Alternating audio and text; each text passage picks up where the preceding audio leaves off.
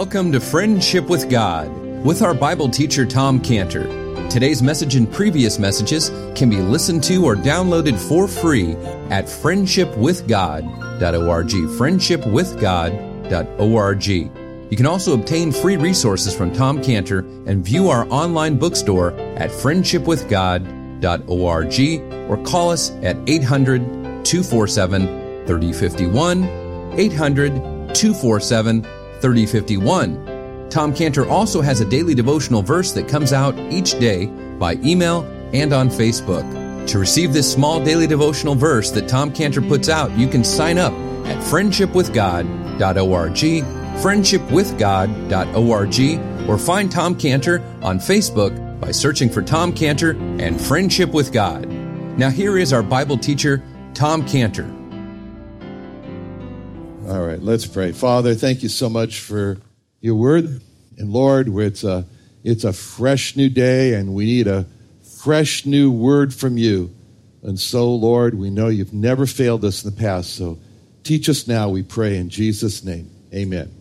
All right, Genesis 39, we're just going to look at these last few verses in this chapter. Verse 19, starting. And it came to pass, when his master heard the words of his wife, which she spake unto him, saying, After this manner did thy servant do to me, that his wrath was kindled. And Joseph's master took him and put him into the prison, a place where the king's prisoners were bound, and he was there in the prison. But the Lord was with Joseph and showed him mercy and gave him favor in the sight of the keeper of the prison. And the keeper of the prison committed to Joseph's hand all the prisoners in the prison. And whatsoever they did there, he was the doer of it. The keeper of the prison looked not to anything that was under his hand, because the Lord was with him, and that which he did, the Lord made it to prosper. Okay, now, a little bit of context here, because in our last study, what we saw is how in a moment, Joseph's life just crumbled. It was just all gone. All because of this false accusation from this woman, Potiphar's wife, who was trying to force me. And he was thrown into the worst prison there in irons in Egypt. It just, everything looked so bad for Joseph. It all just looked really a bad prospect. But we saw last week how verse 21 made all the difference in the world when it says, but the Lord was with Joseph and showed him mercy. And we saw that meant for Joseph, he was never alone. He was never alone. Just like Paul and Silas, they were not alone, and Joseph could sing like Paul and Silas did. I don't know what he was going to say, but if we could give him the blue hymnal, he would turn to Never Alone, Joseph would, and he would sing, the world's fierce winds are blowing, temptations are sharp and keen. I feel a peace in knowing my Savior stands between. He stands to shield me from danger when earthly friends are gone. He promised never to leave me alone. No, never alone. No, never alone. He promised never to leave me alone. No, never alone. He could sing those words. And so on the surface, it looks like everything's going bad for Joseph, but in reality, the Lord was still with him. Now, we've been studying this. I started off, I said we're going to study Joseph in prison. So on the surface, it all looks like what we're really studying here is just the personal history of Joseph. But really, we're studying much more than that, because we're actually studying the history of how God preserved the Jewish people from destruction. Why? Because of the importance of Galatians 4:4. Galatians 4:4 explains to us something, the most monumental thing that happened in the history of the Jewish people is Galatians 4:4, when it says, when the fullness of time was come, God sent forth his son, made of a woman, made under the law. God sent forth his son, made of a woman, and that woman was a Jewish woman from the Jewish people. Like my friend John, who was on a plane this last week, and he was going from San Francisco to Tel Aviv, and he said it was all full of Jewish women. A lot of jewelry, anyway. Okay, but Satan knew that in the fullness of time, God would send forth his son made of a Jewish woman. And so therefore, Satan was out to destroy the Jewish people, because that son that would come of a Jewish woman was going to crush the head of Satan. Therefore, Satan did everything he could to destroy the Jewish people, to prevent God from sending forth his son to be made of a Jewish woman. And the survival of the Jewish people now has all come down to Joseph. It's all about Joseph. If Satan can destroy Joseph, he's got a chance to destroy the Jewish people. So Satan had strategies. His first strategy was to destroy Joseph through his brothers who hated him and wanted to murder him. That didn't work, thanks to Reuben. And second strategy to destroy Joseph was through this moral destruction through Potiphar's wife, who kept saying, lie with me, lie with me. That didn't work, thanks to Joseph's resolve to resist the temptation. His third strategy to destroy Joseph was through this false accusation by Potiphar's wife. He tried to force me, which he should have been, Joseph should have been executed, but thanks to Potiphar, he wasn't. And so here we have now the fourth strategy to destroy to Joseph, which is just to have him waste away in this underground prison. But the Lord was with Joseph. And what was more important was that the Lord was not only with Joseph, the Lord was up for this new challenge in Joseph's life. Now, Joseph is here in prison, and he's got not just the challenge of, is he going to live through this? Is he going to survive through this? He's really got another challenge that he's facing, and that's the challenge of bitterness. Would Joseph become bitter? Joseph has time to think about what's just happened to him. And it's this what's just happened that is the threat of bitterness. It just landed in prison. What just happened to Joseph was totally out of his control. He had no control over it. What just happened to Joseph was not his fault. He didn't deserve it. He didn't do anything wrong. What just happened to Joseph was totally under the control of God. And God could have stopped this from happening, but God did not stop it. And this was the challenge for Joseph, to resist bitterness against God for letting this happen. And this is the same challenge that Job went through. Job was faced with this as he thought about, what just happened to me? What just happened when I lost all of my possessions? What just happened when I lost all of my children? What just happened when I lost my relationship with my wife? And what just happened to Job when he lost all of his health? What just happened? And Job could look at it and say, it was totally out of my control. What just happened to me was, I don't think I did anything wrong. I didn't deserve this. But what just happened to me, Job could say, was totally under the control of God. He could have stopped this from happening, but he didn't. And as a matter of fact, Job's wife, she steps in and she did blame God. And she became bitter. And she told Job, just go ahead and finish this whole thing. In Job 2:9, when she said, then said his wife unto him, dost thou still retain thine integrity? Curse God and die. But Job did retain his integrity, and in that sense, he didn't let all these troubles break him. And we're going to see a little bit later on how it was possible for Job to stand against this. But Job stood firm, and he said these words in Job 1:21, and said, naked came out of my mother's womb, and naked shall I return thither. The Lord gave, and the Lord had taken away. Blessed be the name of the Lord. Not cursed, as his wife said, but blessed be the name of the Lord. See, what held him was his resolve to bless in spite of all the loss that he'd experienced. He held on. Joseph too. Joseph, what held him was his resolve to not blame God. Now, in order for him not to become bitter, Joseph, you always have to take a step back and say, okay, I'm here in prison. What's the good things about being here in prison? Okay. I'm serious, actually. What are the benefits to me being here in prison? When times are good, I'll tell you, when times are good for us, we just don't feel that extreme hunger for God. It's like, oh, yeah, great. Let's have a barbecue and talk about God also. There's not this great hunger, but there is when times are hard. So when times are good, we don't feel the need for God as much as when times are hard. Prison's a hard time. Prison's a really hard time. That's why it's called hard time.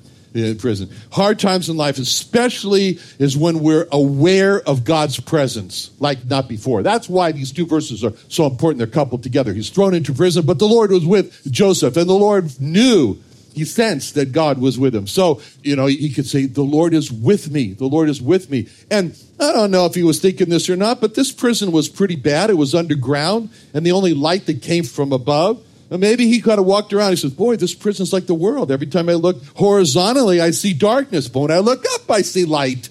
But Joseph was in prison, and you could see that, especially in his interaction, which we're going to see a little bit later on, with the prisoners, is that he gained a real empathy and a sympathy and an ability to communicate with these prisoners because he was one of them and he knew what they were feeling like. And he was in conversation with these prisoners. And we're going to talk about this a little bit later on. If you're a Christian, we are Christians, and Christians need to be in conversation with others. Now, he learned how to encourage the prisoners. He learned the truth of what King David said about the prisoners that he could tell other prisoners about, which was Psalm 69:33. Psalm 69:33 says, "The Lord heareth the poor and despiseth not his prisoners." Now, everybody else despised the prisoners. Literally, they looked down, they're in that hole down there. Literally, they looked down, they despised, but not God. Now, when we read that the Lord showed mercy to Joseph, we're explained what this mercy was. When we look at this in verse 21 says that God showed him mercy and gave him favor in the sight of the keeper of the prison. So here we're introduced to a new person. Here's a new person who's just come on the stage here. This is called the keeper of the prison. Potiphar was probably in charge of the prison, and the person who is called the keeper of the prison probably was working under Potiphar. And so what this keeper of the prison saw, and this is what we really want to focus on this now, what he saw in this keeper of the prison was a certain charm to Joseph. There was a certain charm to Joseph. Joseph was the type of person that just won the hearts of those he came in contact with. We want to look at this. We're going to look at this. How did he do this? How did he win the hearts of all these people? First of all, Joseph was an outgoing person, and he was, three things you could say about Joseph. He was truthful, and he was honest, and he was fair. Truthful, honest, and fair. These were qualities that drew people to Joseph. Joseph was the kind of person that people wanted to like. They liked to like him. And that's what happened with the keeper of the prison here. And this is a lesson for us. When we look at this, of how Joseph, he was there.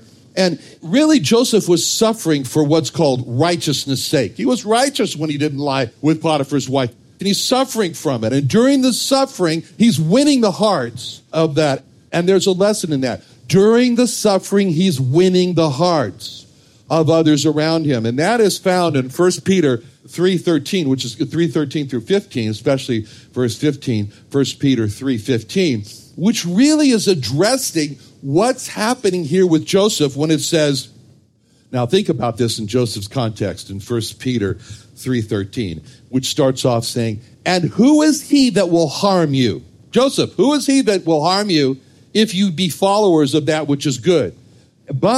And if ye suffer for righteousness' sake, happy are ye.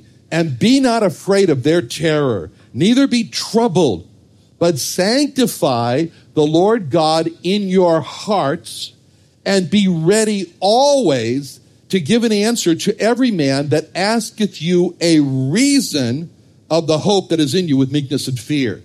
This is Joseph's verses here. Joseph can put these verses on the wall of his prison cell there and look at them every day and say, yep, that's me. These verses are what we see in Joseph. First, Joseph looks around the prison and he could say, who is he that will harm me? Who is he that will harm me? I'm follower of that which is good, from 1 Peter 3:13. Now, certainly Joseph was a follower of that which is good. He refused to become defiled with Potiphar's wife. As a matter of fact, Joseph is described as suffering for righteousness' sake. And that's exactly this time period when Peter wrote these words. We've got to think about this. Well, who was Peter writing to? He was writing to primarily Jewish Christians who were scattered abroad, the Roman Empire. the Roman Empire that was ruled by Nero. Nero was the emperor of Rome. And Nero had unleashed a fury of brutality against Christians. And these are the people that Peter is writing to.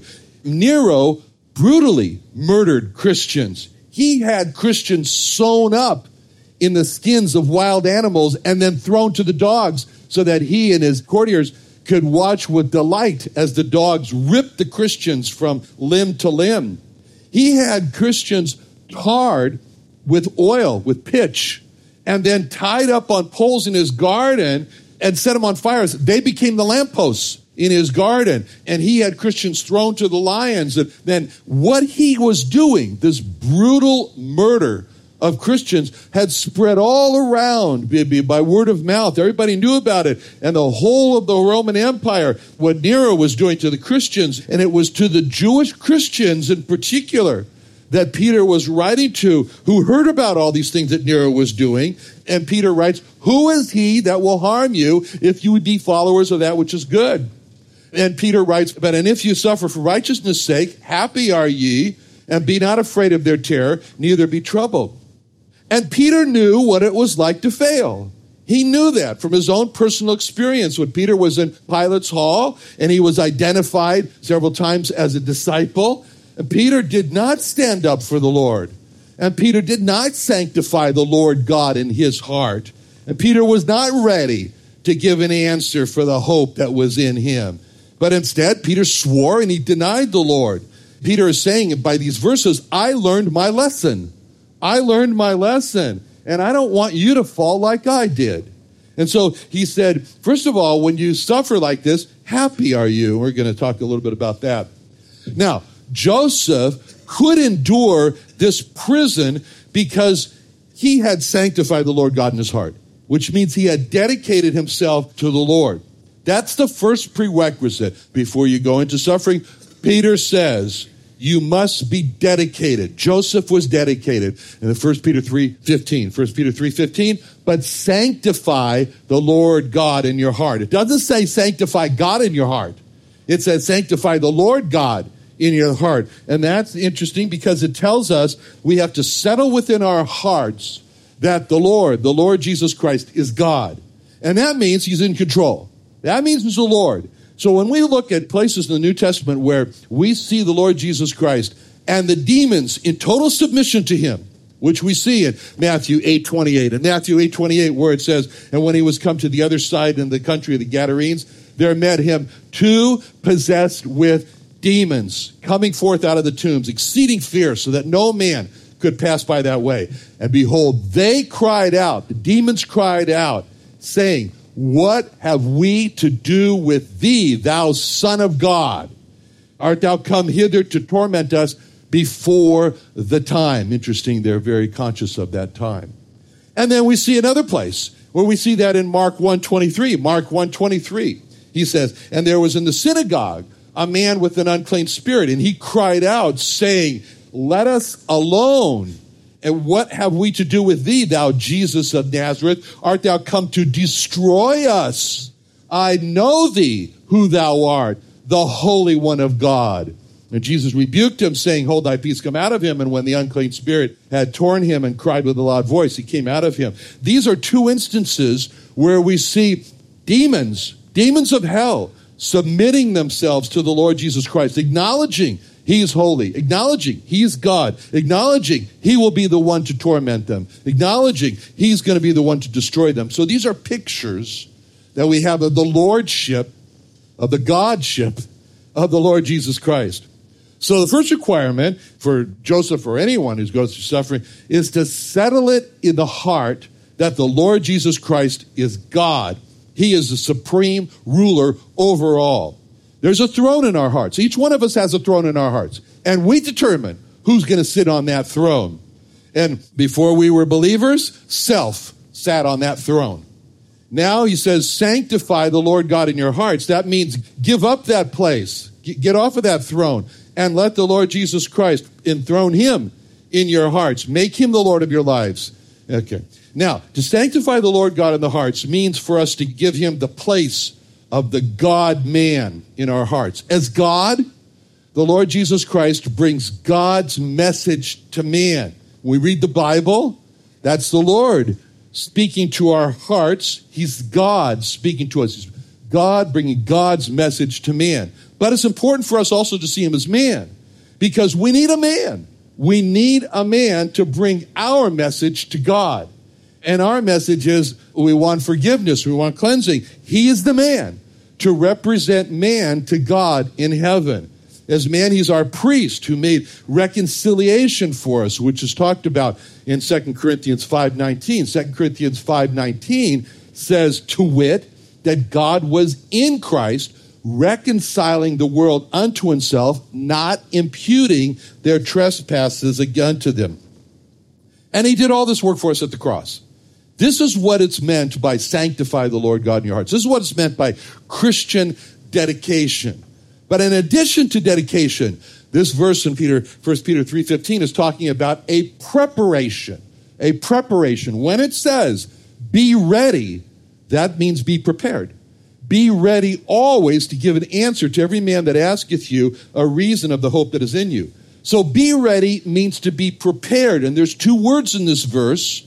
And there's two words in this verse, 1 Peter 3:15, that tell us that we should be ready to give first an answer, and we should be ready to give a reason. Those are the two words in 1 Peter 3:15 that we need to be ready. The first preparation scene is the word answer. Be ready always to give an answer to every man that asketh you a reason.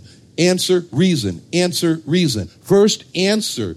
Answer. The Greek word there is apologia. Apologia. It doesn't mean to apologize. That doesn't mean to always walk around being ready to say, I'm sorry. No. Okay, it doesn't mean to apologize. It means to present a defense. To present a defense. It's where we get our word apologetics. Apologetics. There are two areas encompassed in the word apologia. As we Christians need to be prepared. We need to be prepared. The first defense that we need is of the Bible. The greatest attack on the Bible today is really in the first chapters of Genesis, and on creation and on the worldwide flood. That's why the Creation and Earth History Museum, I'm not trying to give a plug here, I'm just trying to describe it, in Santee is built around this first defense, which is to equip believers with the scientific defense of creation and the worldwide flood that happened with Noah. And every Thursday night, again, not a plug, just telling you, every Thursday night we have a study at the Creation Earth History Museum which equips believers with a defense through a study, so that believers can give this answer, so believers can be prepared to give this answer, this apologia. The second preparation that believers need for an answer is a defense of why you are a Christian. Why you are a Christian. Every Christian should be prepared to tell at any moment how he met the Lord Jesus Christ. Every Christian should be ready at any moment to explain the reasons why you became a Christian. No person is born a Christian. No one can say, I was born a Christian. That's not true. No one can say, I've always been a Christian. I've always been a Christian. There was a time when every Christian received the Lord Jesus Christ, like it says in John 1:12-13, but as many as received him, to them gave he the power or the authority to become the sons of God, even to them that believe on his name, which were born, not of blood, nor of the will of the flesh, nor of the will of man, but of God.